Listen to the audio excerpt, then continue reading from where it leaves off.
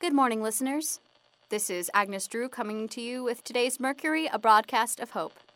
Today is day 106 since we came back on the air, and it's a beautiful sunny day. It's still cold outside, obviously, or at least it is here, but it's one of those crisp, clear days when the sunlight seems to make the winter colors pop just a little and brings cheer to what might have been a dreary day. I hope wherever you are, you're getting great weather too. Today, listeners, I wanted to tell you about something I noticed a few days ago. I took the afternoon after the broadcast and my chores were done to go visit Jennifer and her mom and kids at the lighthouse. I had brought the kids some candy that Wade left the last time he dropped by, so of course they were happy to see me. They were all playing a game that the kids had invented. They tried to explain it to me, but the kids were so excited that they talked all over each other, and I couldn't quite piece together what the rules or the goals were, but they seemed to be having fun. They're really making a life for themselves over there, and it's great to see. On the other hand, Wade sometimes tells us about the communities he visits. They're making a life there too, don't get me wrong. It's really gratifying to hear about these groups of diverse people coming together and finding ways to survive and make things, well, I'm going to say more comfortable. Because it's not like the world we used to live in was a shining example of everything humanity was capable of. But yeah, things are starting to get back to this weird kind of normal that we talk about here occasionally. But Wade also tells us about some people who are really letting the situation get them down. And that's totally understandable. I'm not saying people should just get over it at all, but I do feel like there's a difference between contemplating your situation, mourning your losses, and trying to move on with a few stumbles along the way. There's that. And then there's just wallowing in despair because that's the easy thing to do.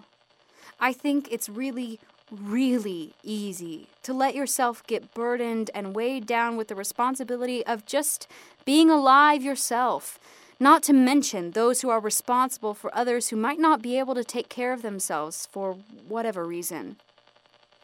So I look at Jennifer and her kids, and then I look at what Wade tells me about some of the people he meets, and I see two groups that are in similar situations but with completely different reactions to it.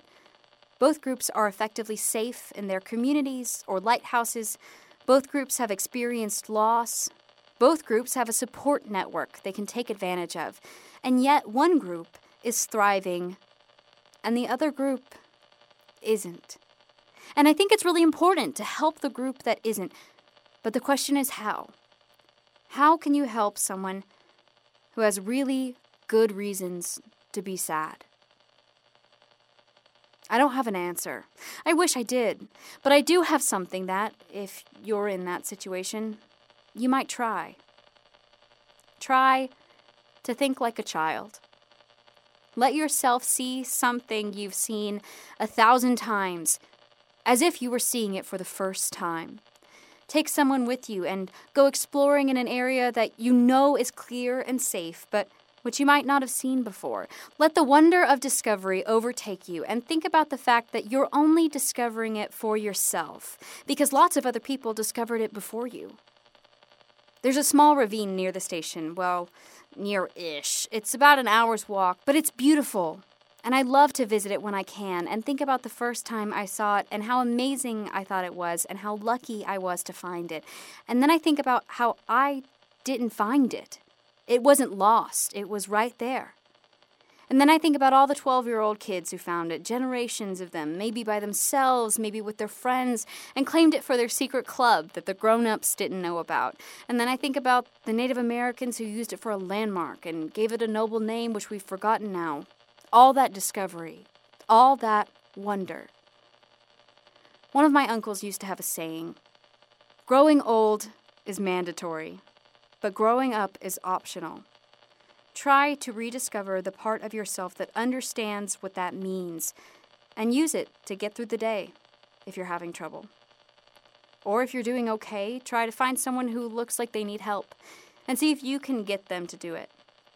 Don't be intrusive. Sometimes people just need time to themselves, but just be available. I hope this has helped someone today. It's always so hard to tell if what we're doing here is making any real difference. although a lot of the folks who stop by say they appreciate it. At any rate, enjoy the sun, and we'll be back tomorrow. For Mercury, a broadcast of hope, I'm Agnes Drew. Take care of each other.